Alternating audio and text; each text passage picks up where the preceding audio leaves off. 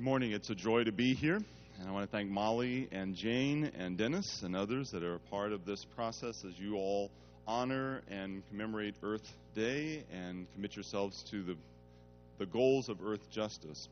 I also am very grateful that you arranged such lovely weather yesterday for my visit here. So keep up the good work on that. The second scripture reading is from Genesis chapter 4, the first 12 verses. This is found in the Pew Bibles on page 3. Now Adam knew his wife Eve, and she conceived and bore Cain, saying, I have produced a child with the help of the Lord. And next she bore his brother Abel, and Abel was a keeper of sheep, and Cain a tiller of the ground. In the course of time, Cain brought to the Lord an offering of the fruit of the ground, and Abel, for his part, brought an offering of the firstlings of his flock, their fat portions. And the Lord had regard for Abel and his offering, but for Cain and his offering God had no regard. So Cain was very angry, and his countenance fell.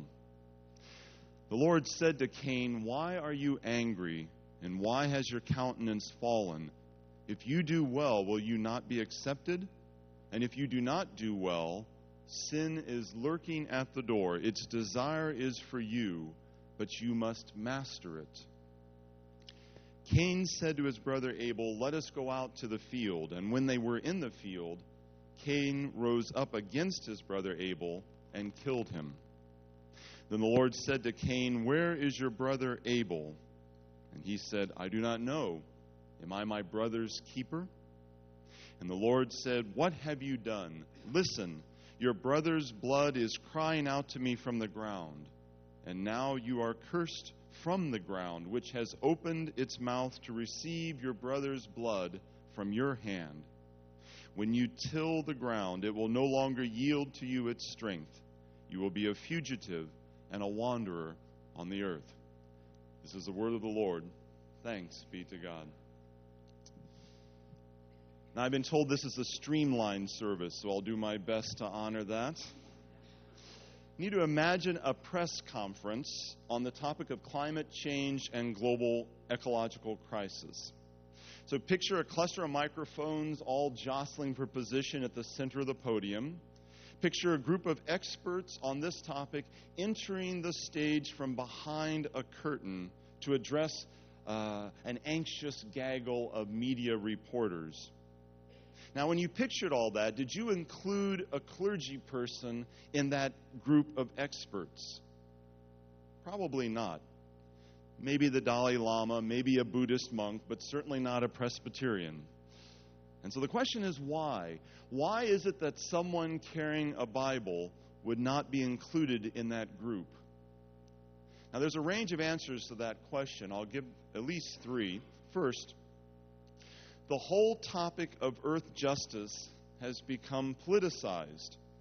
And so pastors in most congregations have a tendency, like Mark Twain said, to be as nervous as long-tailed cats in rooms full of rocking chairs when the subject moves towards politics, which is an odd dynamic given that so much of what Jesus said had obvious and direct political implications. Render to Caesar that which is Caesar's, render to God that which is God's. The first shall be last, and the last shall be first. The meek, not the military, not the powerful, shall inherit the earth. The church has too often recused itself from conversations around science ever since Darwin's Origin of the Species set forth holy howls that spanned from the Scopes monkey trial to the Creation Museum in Kentucky today. And the other detail is that we tend to think that the language of the Bible doesn't fit with the language of science, that the poetry and the prose composed over 2 millennia ago simply has nothing to say or add to a scientific discourse, which is quite a shame. Science and science talk has never been limited simply to theories and data. The foundational principles of science are as old as the founding principles of civilization itself. And what to do with science and those principles is shaped by a morality that's as old as the oldest piece of scriptural parchment. So no one in a white lab coat should ever presume to silence someone wearing a clerical collar. So the question is, how do we as people of faith re-engage on the topic of science in this current environment? Well, to begin with, you have to look for your opening, and you have to be willing to speak up. It's estimated that 77% of the American population believes that aliens visited this planet, while only 44% seem to believe that climate change is tied to human activity. So obviously there's a lot of room for improvement and important faith conversations on this topic. And even if some news media talking heads have convinced people that erratic weather patterns have nothing to do with human behavior, it still remains undeniable that the sheer number of people on Earth today, now over 7 billion, are going to be affected by bad weather patterns, drought, polar vortex, tsunamis, in a way that has a more drastic and damaging effect than was the case 50 or 100 years ago. And so people of faith need to find their voice. Second, to talk as a person of faith about God the Creator doesn't mean you have to derail every conversation about Garden of Eden versus Big Bang Theory. But it should affirm that God as a creator fundamentally points us in the direction of stewardship and nurture, and not one of destructive consumption.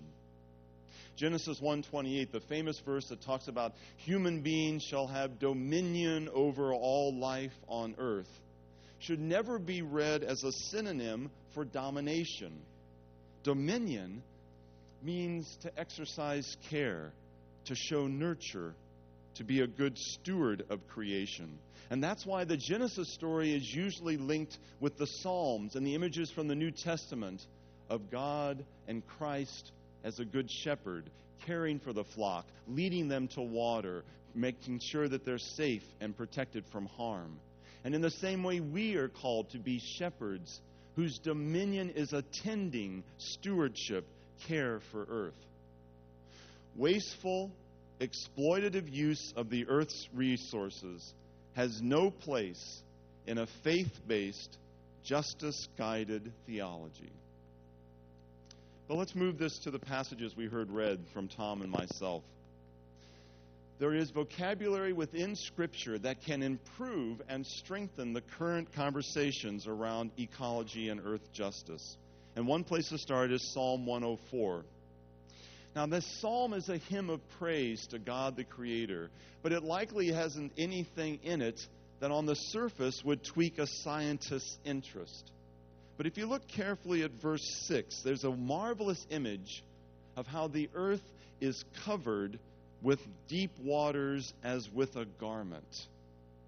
Now, what is a garment? In Hebrew, lebush.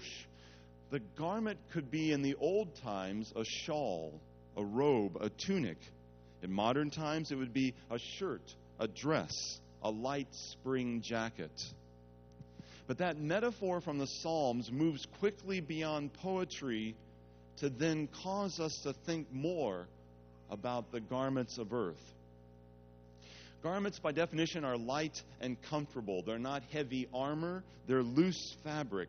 They require care. They require patching. And sometimes that image of the garment will guide us into some of the deeper truths that Jane mentioned to the children. The 3 thin garments that sustain all life on earth. The garments of water, soil, and air. Let me explain. 3/4 of the earth's surface is covered by water, but most of that volume is deep and dark and cold. Only a thin layer of water on the surface is warm enough to actively support the fish and the microorganisms that are crucial for our life. Think of it this way. Every second breath you take came from the phytoplankton in that thin garment floating on the surface of the deeps. Now, move up to the soil. Yes, rocks and minerals extend down to the earth's core, but only a thin layer of topsoil, roughly 2 to 8 inches in depth, sustains the bulk of microorganism and plant life that guides and nourishes all human life. And then lastly, over the earth exists this layer of ozone, the garment that shields us from the harmful ultraviolet radiation from outer space. Now, the ozone layer, some estimate to be as wide as 30 miles, but that's only because the air pressure at that height is so diminished. If you move down the ozone layer to sea level pressure, the entire ozone would only be about 3 inches thick. A very thin garment indeed. So these garments of water, soil, and ozone are critical for life on Earth to exist, and they require both care and maintenance, especially to repair any damage we might have done to them. Now, let's take this one step further, and this relates to the second scripture passage. What happens when these garments actually testify against us?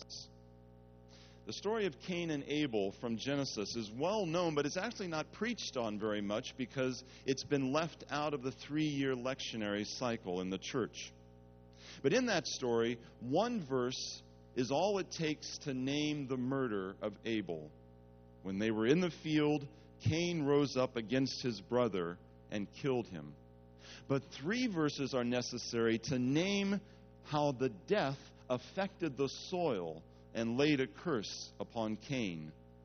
The Lord said, "Listen, your brother's blood is crying out to me from the ground. It's opened its mouth to receive his blood from your hand, and now the soil will no longer yield to you its strength, and you will be a fugitive and a wanderer." The earth's thin garment of soil was stained with blood shed violently, turning Cain into a wanderer over a harsh land.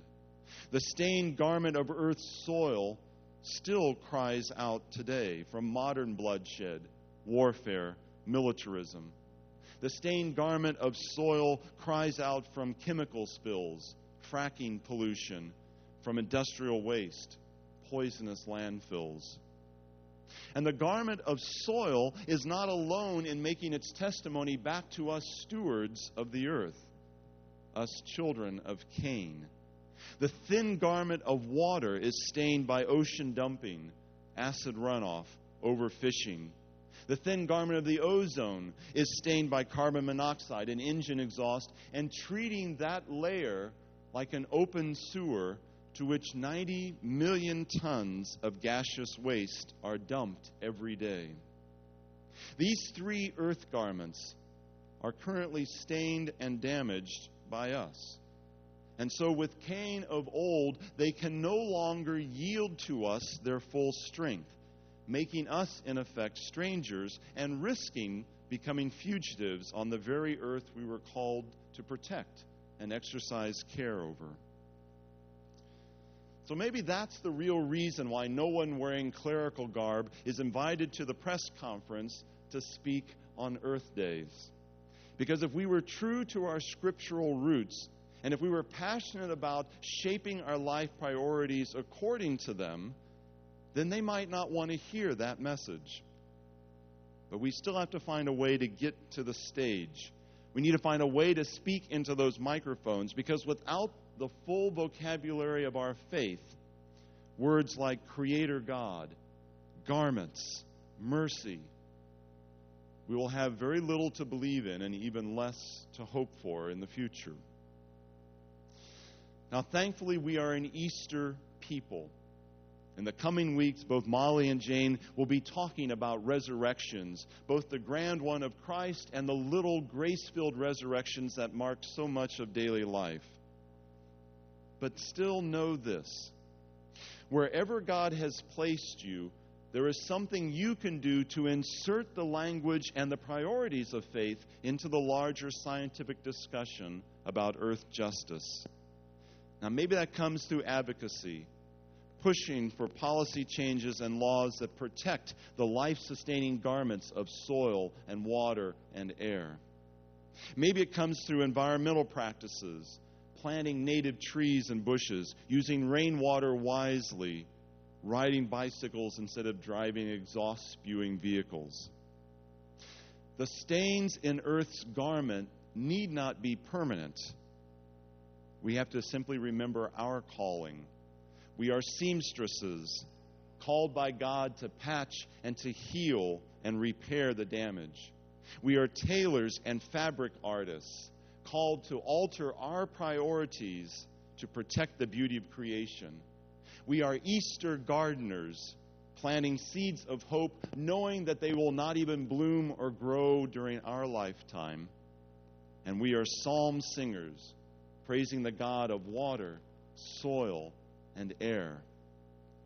So this day, I encourage you to remember your calling as people of God.